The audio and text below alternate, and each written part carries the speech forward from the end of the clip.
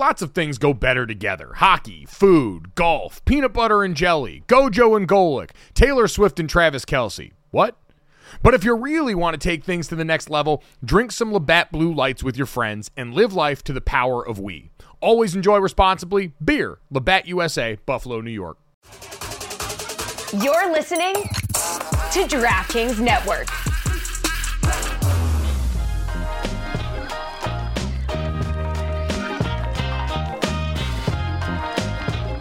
What's up, everybody? Welcome to Gojo and Golic. Mike Golic Jr., Mike Golic Sr., and Jesse Cofield hanging out with us in the DraftKings studio in Boston.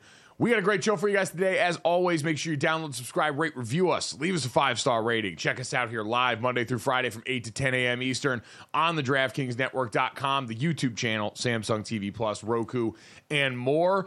A couple of great guests for you guys today. Bryant Young, NFL Hall of Famer, former Notre Dame great, and 49er, going to stop by and chat with us. Saw him at the game last weekend, Dad, that you were calling there, the 49ers-Packers game. He was out there with a bunch of his former teammates, and man, the 49ers alum, very illustrious given their team's history. And speaking of a guy who knows a lot about that entire division, Richard Sherman, hopefully going to stop by and chat with us as well, which will be interesting perspective, Dad, because in addition to being a guy who is a Brock Purdy truther and someone who's been out there supporting him, he also played for Jim Harbaugh at Stanford, and Jim Harbaugh is the flavor of the day right now as it finally freaking happened. I'm sure Michigan fans, even them, breathed a bit of a sigh of relief as now this dance and back and forth is over, and Jim Harbaugh is taking the head coaching job for the Los Angeles Chargers. They even on their social media account, Dad, put out the puffs of white smoke announcing a new pope had entered into reign in the Los Angeles Chargers. So like we talked about yesterday, Dad,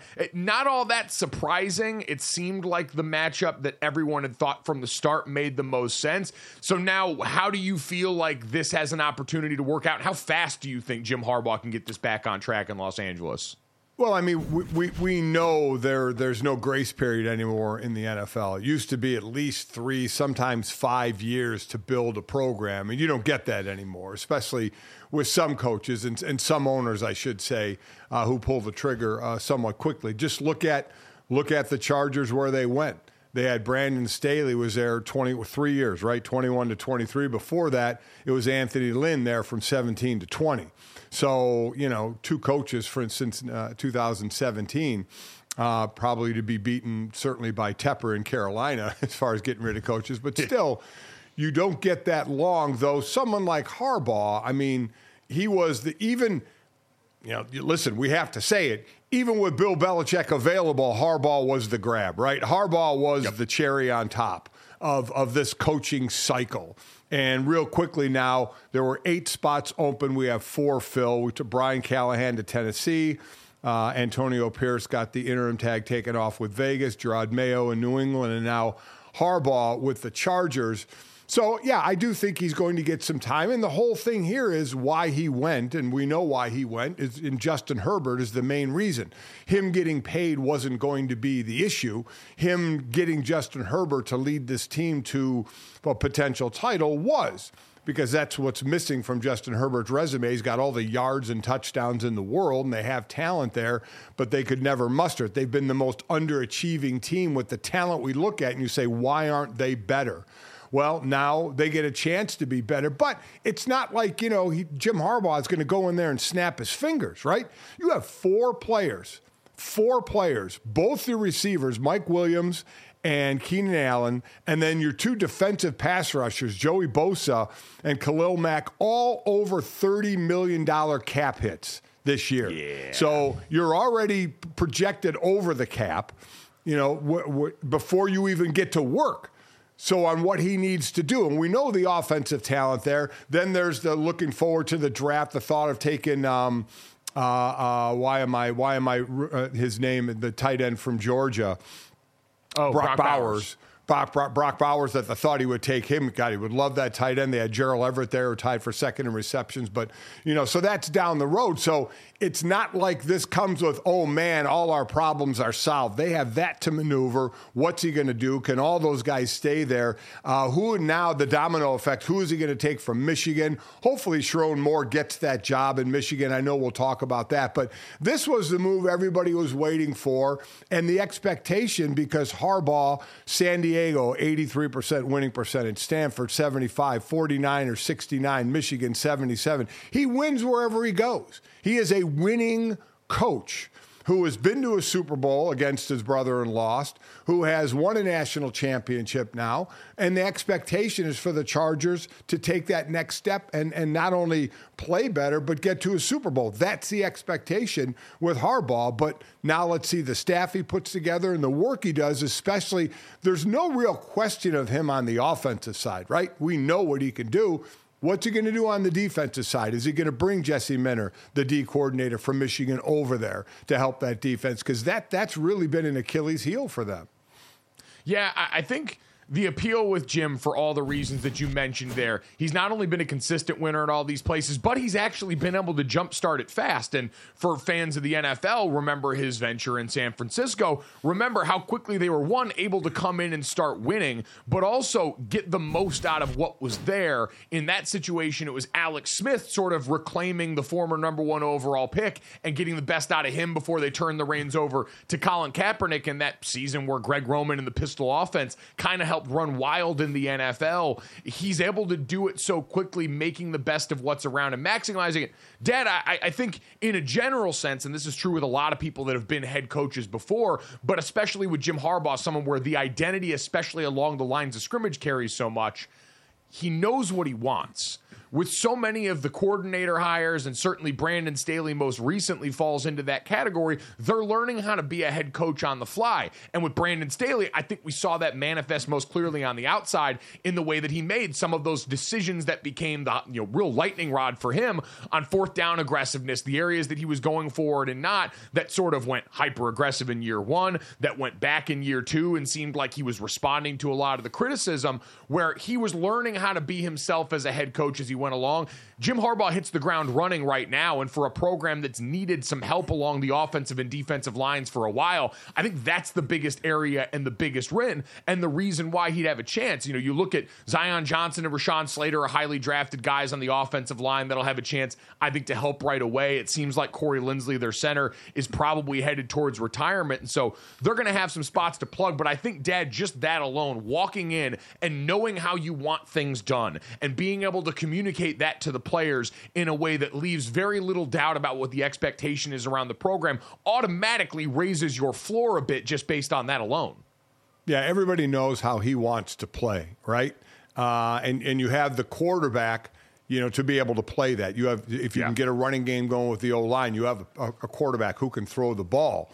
Something he had at Michigan, but they lived more on the run. We're still McCarthy and the talk of the first round. I know some of us, I know you and I are a little unsure about that, but there's no denying that Herbert can throw the ball, and the expectation is for he to throw the way he's been and to take this team to the next level, and that's building it Jim's way. And that's the one thing you always wonder as former players when you get a new coach come in. You had it in college going from Charlie Weiss to Brian Kelly.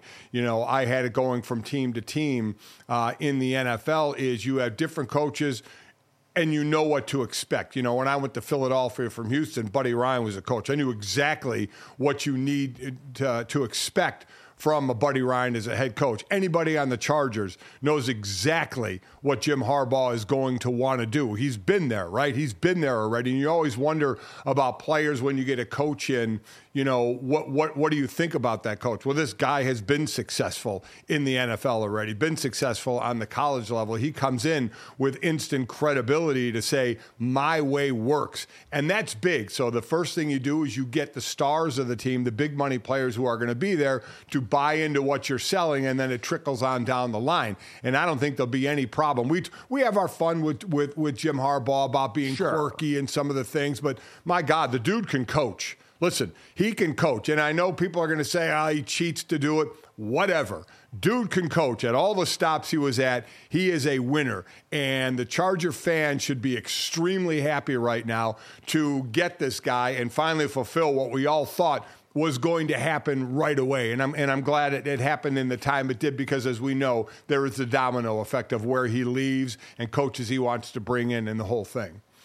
Yeah, I think you're right about that expectation, though, for people that go in as a player. That's all you can ask for is, I know what's expected of me, and I know what our standard is at every turn. I mean, hell, you mentioned when Brian Kelly came in, it was the same thing at Notre Dame. We looked and we saw, hey, the bona fides, what he had done at Cincinnati, what he had done at Central Michigan, what he had done at Grand Valley State, the guys that had gone to the pros, the success they'd have. When he comes in, I mean, it was down to how we kept our lockers. That's more of a college thing, but it's the idea that no detail was spared in terms of how we were going to operate, and that was meeting times, how workouts were structured, what the practice structure was going to look like. When that's all spelled out, it makes your job so much easier as a player to try and go out there and execute. You mentioned, Dad, a lot of the personnel decisions they have. Gerald Everett, I believe, one of the guys that they would have to determine if they want to re-sign. Austin Eckler's in that same boat after a lot of the running back market did those one-year deals, and you've got all those expensive players. So that's one side he's going to have to contend with. The quarterback set. The other thing that you brought up was the coaching hires that are going to potentially be there. And this is where it does get interesting, because Jim Harbaugh's almost got like an Ocean's 11's feel to who he can call upon here. I'm getting the old band back together to do one more job based on who's on the market,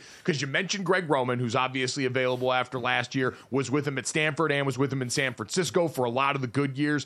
I saw Deontay Johnson yesterday, or Deontay Lee, yesterday tweeting about the possibility of David Shaw, the former Stanford coach, who's someone available now, who was on Jim Harbaugh's staff, working with the OCs and I believe receivers when they were at Stanford. And then defensively is where it gets interesting, Dad, because I'm like you. I thought Jesse Minter all the way. Their defensive coordinator with the Michigan Wolverines, if people weren't familiar, was with the Baltimore Ravens and his brother John before. They basically wife swapped with him and Mike McDonald and went back there, but it's a lot of the same stuff about their defenses. Michigan was basically the Ravens of college football.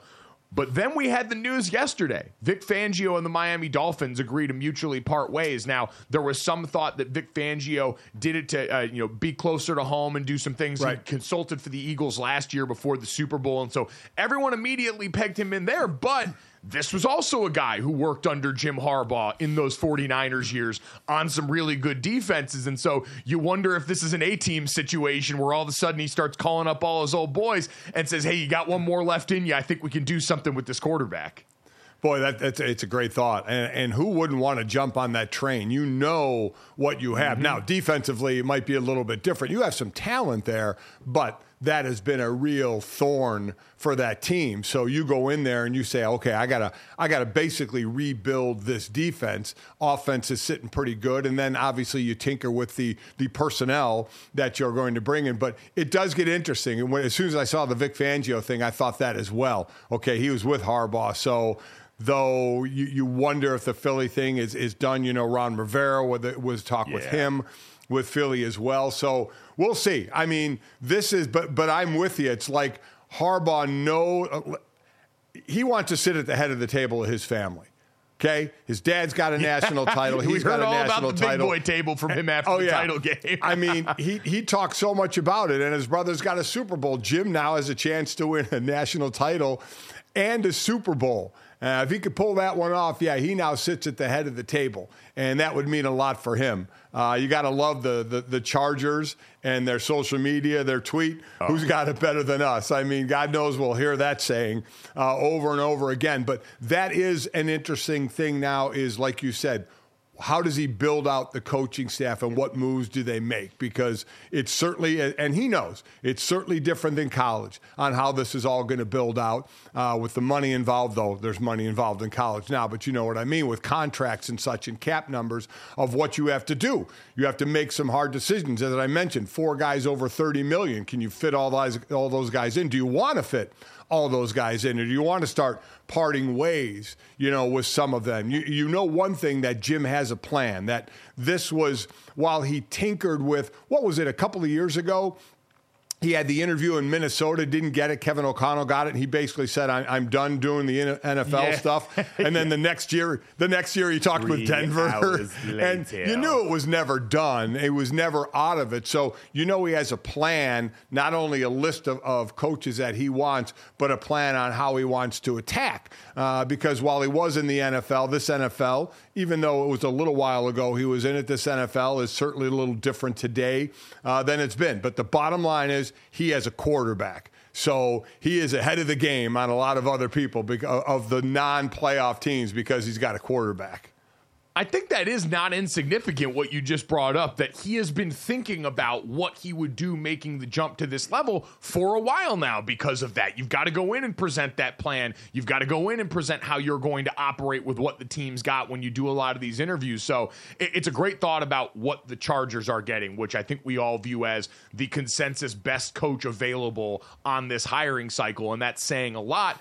Dad, you talked about college and the void he leaves behind at Michigan now. I saw Cole Kublik tweet this out just a second ago, that Jim Harbaugh is the first head coach in the AP Top 25 poll era to leave their school right after winning a national title to coach an NFL team. So even the way people thought about Pete Carroll and USC running from potential NCAA sanctions that Michigan's still going to be waiting out in the wake of the sign stealing scandal, the first to do it in a way that's the ride off into the sunset mode like Jim did here. And now the question is, who becomes the next Michigan head coach, and what are they getting ready to inherit because of all that stuff? And you mentioned the name before, Dad. I'm with you. This feels like it should be as easy as handing the baton to Sharon Moore, their offensive coordinator and offensive line coach, who during the suspended games for Jim Harbaugh went 4-0 in the games that he coached. I thought did a great job of the in-game decision-making that's indicative of a guy who wasn't overwhelmed by the moment. He seemed ready for it. It would provide continuity for you at a time in college football where I think there's a premium to be paid on that in the portal era, and especially this late in the cycle. I know there were Brian Kelly rumors from a while ago that I'm sure people are going to re-up. I'm sure Lance Leipold, who's gotten a couple of calls from this offseason, a guy who's got some ties up in the Midwest in that area, is probably going to get a call on this. But I think you've got a really compelling candidate in-house who would be able to shepherd you through what's likely going to be some tough years once the NCAA does come calling. Well, I agree. Between that and Michigan lost their coach, and what have we seen of other big-time schools, and I'm going to get to in a second, lost their coach, how many players hit the portal? So if you can keep it somewhat the same, and Sharon has a great relationship with the players, they loved that guy, that maybe that helps in not having a disbursement of players all of a sudden. Some are going to leave. It happens every year to even the best team. Some are going to leave. But I think to keep the ship from, going off course too much, you go right in-house there. And then, like I said, it'll depend on the staff of how many people Jim takes, if he takes anybody, or if some of those assistants get hired somewhere else. But I hope they do that. I hope Sharon is the guy. They would need to make that decision pretty quickly, I would imagine, as time keeps going on this. Also, I haven't done the research, but I feel pretty confident in assuming this, even though you're not supposed to assume. We've had, 10 years of the playoffs? Of the 4 teams left all the time, I'm going to go ahead and say that this is the year that the most coaches were not there afterward. I mean, 3 of the 4 coaches that were in the playoffs are gone. Nick Saban retired. Jim just went to the Chargers, and Kalen DeBoer left Washington, went to Alabama. Steve Sarkisian is the only coach standing from the Final Four. I'm just going to go out on a limb and say that's the most coaches that left from a Final Four group in this era. Yeah, we don't need to check with anyone at StatsNet or anything like that. I think we can comfortably say that's the most that we've seen there. And it creates an interesting setting in college football because that's the 4-team playoff. It's not even like we lost 3 coaches from the 12-team playoff group. Everybody got up and left the table after this one. So it is. And Jason Fitz asked this question at some point in the show. We can kind of visit this. Is from that standpoint, Jim Harbaugh does also leave behind a void of personality. He was a guy that was quirky, that had, the sleepovers at recruits' houses and the satellite camps that ticked everybody off, and just in general was a football guy of the highest order that always gave us something interesting to chew on as the public.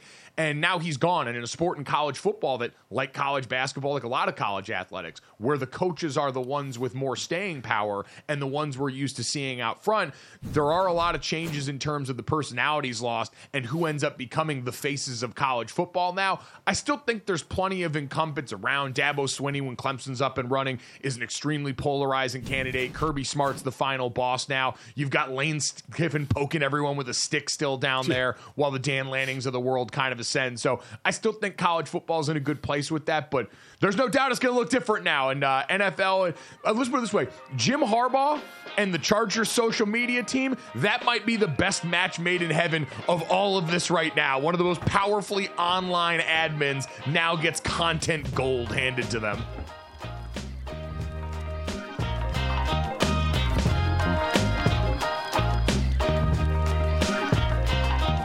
All right, guys, let's talk about Jägermeister. They could have written a totally normal ad here, like a really classic ad. They could have talked about their history, the 56 botanicals. It could have been all salesy and cutesy, but they know you don't care. Jägermeister doesn't want to be like all those other ads you've seen and heard. They just wanted to say two things. Jägermeister is great, but everyone has been drinking it wrong. Damn, that's cold. Drinking it wrong? All right, if that's the case, how should we be drinking it? They are so glad you asked, and so am I, Dad. I'm here to help you. Ice cold is the answer, at 0 degrees Fahrenheit to be exact. Ice cold shots of Jägermeister. That's it. That's all they want to tell you. So, wherever you are, if you're hanging out with friends or at the bar, call the shots. Cheers with ice cold shots of Jägermeister. Damn, that's cold. And remember to check out Jägermeister at www.draftkingsxjagermeister.com. Remember, drink responsibly. Jägermeister liqueur, 35% alcohol by volume, imported by Mast Jägermeister US, White Plains, New York.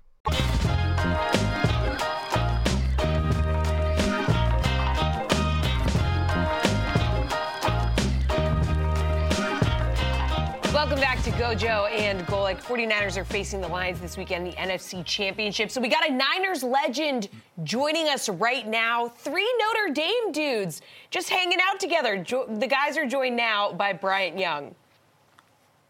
Yeah, Bryant Young, Super Bowl champion, NFL Hall of Famer, but as Jesse said, let's not bury the lead. One of the greatest D linemen in the history of Notre Dame football. And I think very appropriately to start this conversation off, Notre Dame dad now. BY, you just dropped off your son Bryce in South Bend. He early enrolled there. He's a 5-star DN prospect. He's got the whole world in front of him. But what was it like for you having to go there and drop off your baby boy now at your alma mater?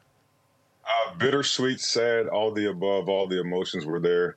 Really just excited for him. Just he's worked extremely hard for this moment, and to be a part of that and for him to come to this conclusion and make that decision for himself, we're just so extremely happy for him. He's put the work in, and it's just beginning. So we're excited for that next step for him. So, I'm sure you've given him sage advice along the way as he was getting to this point, but I'm wondering if you could, right before you left, what was the last thing that you shared with him about his future experience at Notre Dame? The last thing I shared with him is I did just like this. I was like, you have a legacy, you had a great start, something beautiful. Now it's your turn to continue to write your own story and create this legacy for yourself. Regardless of how things started for you, like you have this incredible opportunity just to rewrite not history, but just make this thing as big and great as you want it to be. And so I just wanted to make sure that I encouraged him to make good choices, to take advantage of every opportunity and continue to work hard. Well, it's sage advice, and I hope he listened to you a little bit more than I listen to my dad at times as a young, dumb 17-year-old kid who sometimes push back on that advice. So it's all pretty good stuff, and I think he would do pretty well to listen. Bryant, I saw you on the sideline of the 49ers and Green Bay Packers game last weekend in the divisional round there. The Niners gutted out a tough win there for you, someone that's been a part of a Super Bowl in that organization. I saw a lot of your former teammates from those groups were down there as well. What is it about this team in particular this year that you think makes them capable of being able to do that same thing and close the deal here? They're a gritty football team. They got great talent, personnel, and anybody's bound to make a big play. I like the way they just play together. Great chemistry, first and foremost. But, the win wasn't pretty. It's the playoffs. And the most important thing is that they found a way to win. That team on the other side didn't do that. They didn't find a way to win. We just made one extra good play that helped us get that win. And so, even though it's not pretty, we got a chance to advance to the next round in the NFC Championship. I liked our chances. I think the quarterback did a fantastic job just in terms of creating something to put the team in position to win. And so he hadn't really done that before. I think that's what he needed to have confidence as he moves forward. But I think the kinks are out. The guys are going to play well, just learning from the last game, not dwelling on it. But you got to make sure that you keep the most important thing in front of you. Do what it takes to win. Make the play. That's all it is. Find a way to do it. This is a team, Bryant, each year we talk about having maybe the most complete team, and they've gotten close. NFC Championship games, into a Super Bowl, and lost a few years ago. Is this a team that with the talent they have needs to close this deal, or are they going to be looked at as you're kind of underachieving if you don't get to that status? Well, I think can be said. They've been in this position before where they have advanced, and then just unfortunately they weren't able to get the win against Kansas City a few years back. But I think they're in great position. They have the team to get a championship. This is a team that was built over the years. Guys have gone. They've replaced guys. I think it's the right people.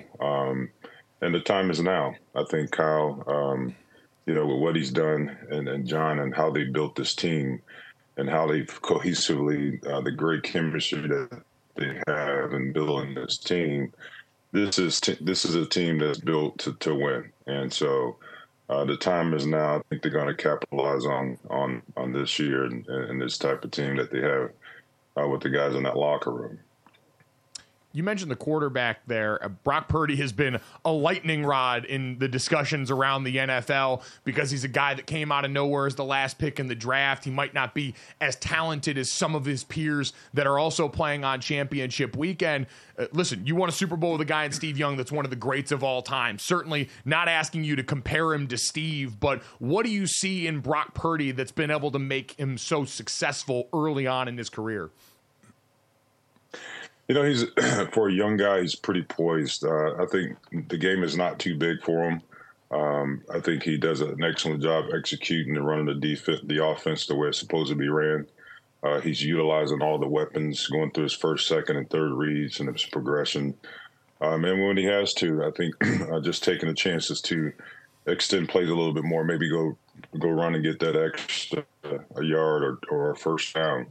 But I think he's doing a fantastic job. The game is not too big for him. He's poised, he's confident, and he's under control. And so that's what you want in a quarterback. And I think he's the guy, for a young guy that no one gives a chance to win. I think he's the guy that's going to get it done. I like how he's handled things. I like how he's handled the pressure, and nothing rattles him.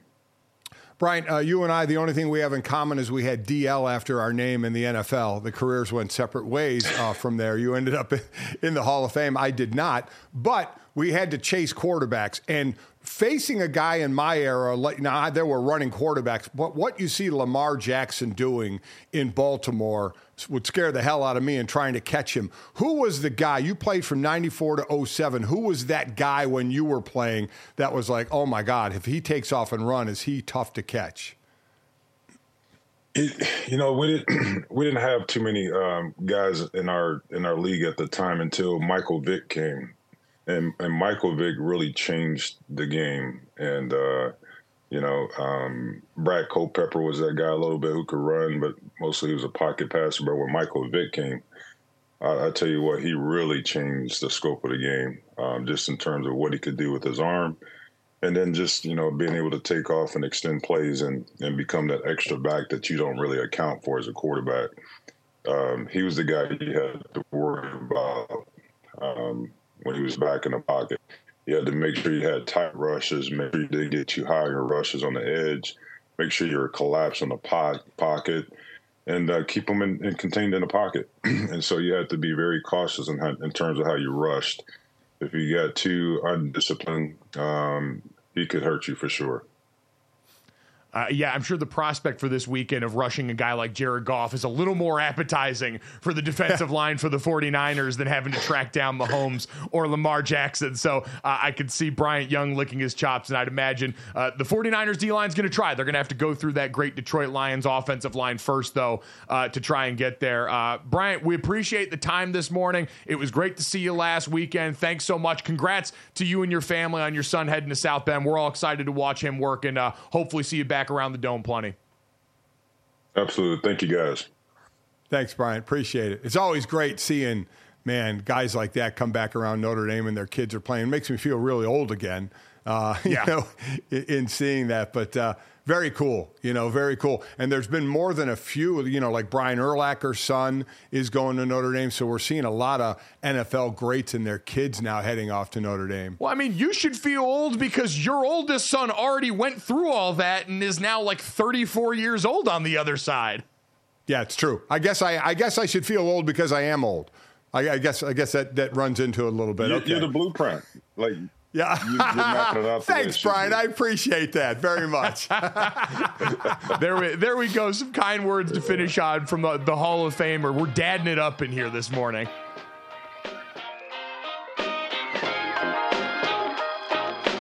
The NBA playoffs are heating up, and so is the action on DraftKings Sportsbook, an official sports betting partner of the NBA. With same-game parlays, live betting, odds boosts, and so much more, don't miss out as the NBA postseason winds down. And now that the Boston Celtics have slayed the boogeyman in the Miami Heat, Boston fans, we feel a little bit more confident about the situation. You can decide right now, and if you're new to DraftKings, you can also check this out. New customers can bet $5 to get $150 in bonus bets instantly. So download the DraftKings Sportsbook app now and use code GOJO. That's code GOJO for new customers to get $150 in bonus bets when you bet just $5. Only on DraftKings. The crown is yours. Gambling problem? Call 1-800-GAMBLER. Or in West Virginia, visit www.1800gambler.net. In New York, call 877-8-HOPE-NY or text HOPE-NY. That's 467-369. In Connecticut, help is available for problem gambling. Call 888-789-7777 or visit ccpg.org. Please play responsibly.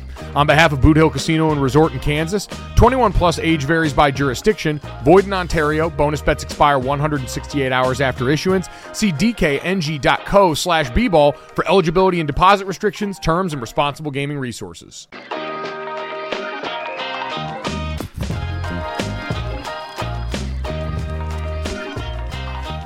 Welcome back to Gojo and Golic. Let's talk about one of the QBs in the AFC Championship, specifically Lamar Jackson, who's had a monster season, especially on the ground. 148 rushing attempts, 51.3 rushing yards per game, 5 rushing touchdowns, 11 fumbles. I mean, guys, he's been incredible.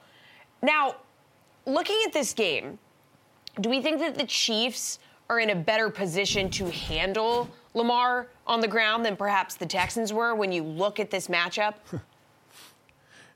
I would say so. I mean, listen, the Houston Texans statistically during the year, as far as their profile, were a good rush defense. And so personnel-wise, they were going to be ready for that. What DeMeco Ryans brought over schematically from his time in San Francisco certainly meshed pretty well right away. It was the back end that was more worrisome for them. But, Dad, just I think from a maturity of the football team standpoint, you saw the youth in some critical moments on display. In that game the other week for Houston as the game went on. There's none of that worry with Kansas City, and especially a defense helmed by who they've got there and Steve Spagnuolo. They're going to be prepared, and they're going to, I think, have to make the choice, Dad. I'm curious for your thought on this because I've been asked a bunch this week. What do you try and do? What do you try and make your focus if you're the Kansas City defense going up against what this Ravens offense has become? And to me, I think with all of the new tools and elements the offense has added, it's still got to be at the very base level of it here. You can't let Lamar Jackson's legs be the thing that beats you the way that we saw it for Houston last week. I think you've got to take that away first, try and make them one-dimensional on the ground, and then work everything else from there. So there's two different ways. And listen, you're right. Kansas City is more prepared than Houston, but that doesn't mean they're going to have success, right? I mean, they were middle of the pack in the regular season against the run. They're actually giving up more yards in the playoffs against the run, I think, than they were in the regular season. So how do you play now? 182 to the Buffalo Bills this last weekend, right, I believe. Right. So even in my era, we did have some running quarterbacks, and there were ways, not as many where they had planned runs. Okay, they spread it out really well, did Baltimore in their game. Lamar had 11 carries, Justice Hill had 13, Gus Edwards had 10, and even Dalvin Cook got his feet wet a little bit and had 8 carries in this game. Now, they had a big lead in the second half, so they could do a little more. But the biggest difference, Mike, is how we normally dealt with quarterbacks, and even in Bryant Young, who we just had on's era as well, is you dealt mostly with a active quarterback when he broke the pocket. Here you're getting planned runs. So for me, I try and keep the game as simple as I can. All right? It's not rocket science. They have planned runs with Lamar Jackson. And when you have planned runs, you have an extra blocker in the running back, unless you're faking it, unless you're running some kind of an option where you lose that a little bit. And this may sound simple. It may sound it can't be that easy. Play your responsibility and beat the man in front of you. I mean, the game, as much as we want to chess match it, you know this, Mike, if you don't beat that guy in front of you, he's going to come off and make the tackle. If I don't beat that offensive lineman and I'm not in the B gap where my responsibility is the B gap, whether they run at the B gap or they run away from me and cut back to my gap, if I'm not there, that's on me. So on planned runs, those, quite honestly, should be easier to defense because you see them on tape, you know formations, play your responsibilities. You know, if he's faking to the running back, don't crash down if you're the D end. Don't just crash down and say, I want to make the play behind the line of scrimmage, because he's going to pull the ball and have an easy run around the corner. Or just in a quarterback power run, he's going to have that extra blocker. So normally that safety's got to come up and be able to take that blocker out. So to me, the planned run should be the easier thing. And nothing's easy against Lamar, don't get me wrong. But you've got to play your responsibility to it. The tough part is when you lose contain on a pass, because now he's got a two-way go. Depending on your coverage, right? Zone, man, hell, you're in trouble because people normally have their back turned and he's gone. And please don't get into a spy. Don't spy. If you spy Lamar Jackson, you're wasting a player because he is not tackling Lamar in open space. So I think that's a waste of a player. So if it's man, it could be Katie bar the door. If it's zone, now you're making a decision. If you're in zone, as he's coming to the line of scrimmage, he puts you in that position of, do I have to go up and take him, or do I hang in my zone because he's going to dump it off? And he's got the two-way street on you. So it depends. The toughest thing, as I said, was when they break the pocket. When it turns into the scramble where he can beat you with his arm or legs, that's the problem. The planned runs, it's just, you got to beat your man. You got to fill your hole. You got to be in your gap. Yeah, I think Lamar always tests your discipline because so much of football can be boiled down to you're trying to put players in conflict. And whether that was the triple option for so many years, the most basic level of football, or whether it's most recently when you think of run-pass options, the whole idea is we're trying to get one defender and make him uncomfortable with what we're doing schematically. Lamar Jackson is one-man conflict. Every play that he is out there, you have so many variables that you have to account for, and especially this year now because Todd Monken's put him under center more. We saw, Dad, the perfect example of what you're talking about and why it's so difficult is normally people think about that when Lamar Jackson's in the gun and it's a read option look and he's staring down the D end and they're trying to figure out, put him in conflict. We saw them not only have a fourth down pivotal play where Lamar Jackson lines up under center, there's the fake and they pull him back around, running behind Ronnie Stanley for a pivotal first down on a fourth down and then a touchdown later on. You have always got to be aware of where he is because they're always a second away from using his legs to be the first thing that cuts you off. But that's just as important what you brought up in the pass game too, because with Lamar Jackson now, it's always been, you're worried about him breaking contain. You saw some of the youth of the Texans defense also show up. A guy like Will Anderson Jr. crashing down a little bit too hard. Lamar Jackson can break contain, and now you're having a bad time. You French fry when you're supposed to pizza. But at the same time, the Texans also did a good job of trying to heat them up early in that game. And Lamar Jackson has been so adept at standing in the pocket, making throws this year. He's been an absolute assassin in the intermediate area. And you saw him stand and take hits and deliver inside the pocket, buy time in there and make some clutch throws. And so it really is so much you have to worry about that. You're right. You've got to start at a base level with, all right, how are we just going to make sure that this guy doesn't run wild all over us? And who knows? It seemed like for the Bills, they were almost kind of, I don't want to say comfortable. At some point, you give the Buffalo Bills credit for being able to run it down their throat, but you focus so much in that game on making sure they didn't hit the big plays downfield, allocating resources that way so they couldn't beat you like that, and let Buffalo just bleed clock on the ground. I don't think that's going to work out nearly as well for the number one ranked rushing attack in football. So what they do, and a way to stop it is disrupt, right? So for that's a guy like Chris Jones to disrupt. Yeah. If you can stop the flow of north and south and make a back hesitate and go east and west, and when I say back, I mean Lamar Jackson as well, and let your secondary come up and help, that's obviously a huge key.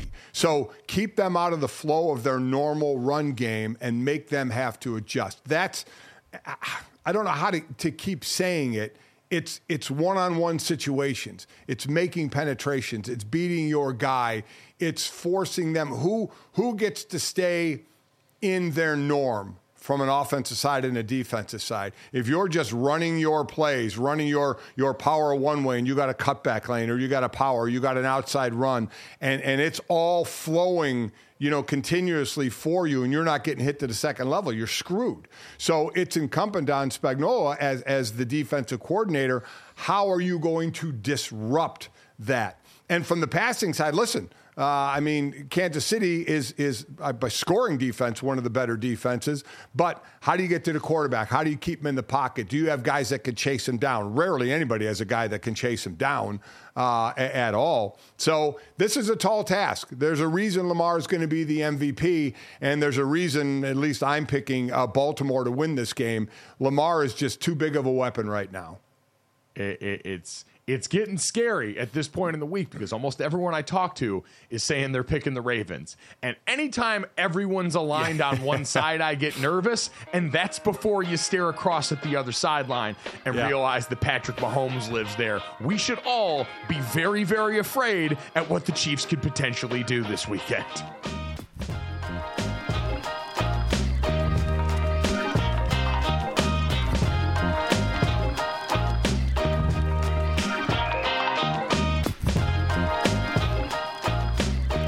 So in talking about the Baltimore Ravens coming up this weekend, Dad, it's hard to ignore their potential win that could come in this round of head coaching hirings in the NFL. We mentioned before there were 8 jobs available. There are 4 left now in Seattle, Washington, Carolina, and Atlanta. And the way it shook out, Jim Harbaugh coming from the college ranks, Antonio Pierce staying and getting the interim tag taken off in Las Vegas, Brian Callahan taking the job in Tennessee, who I don't think was one of the names that was near the top of at least the publicly discussed list of coaching candidates that we had this offseason.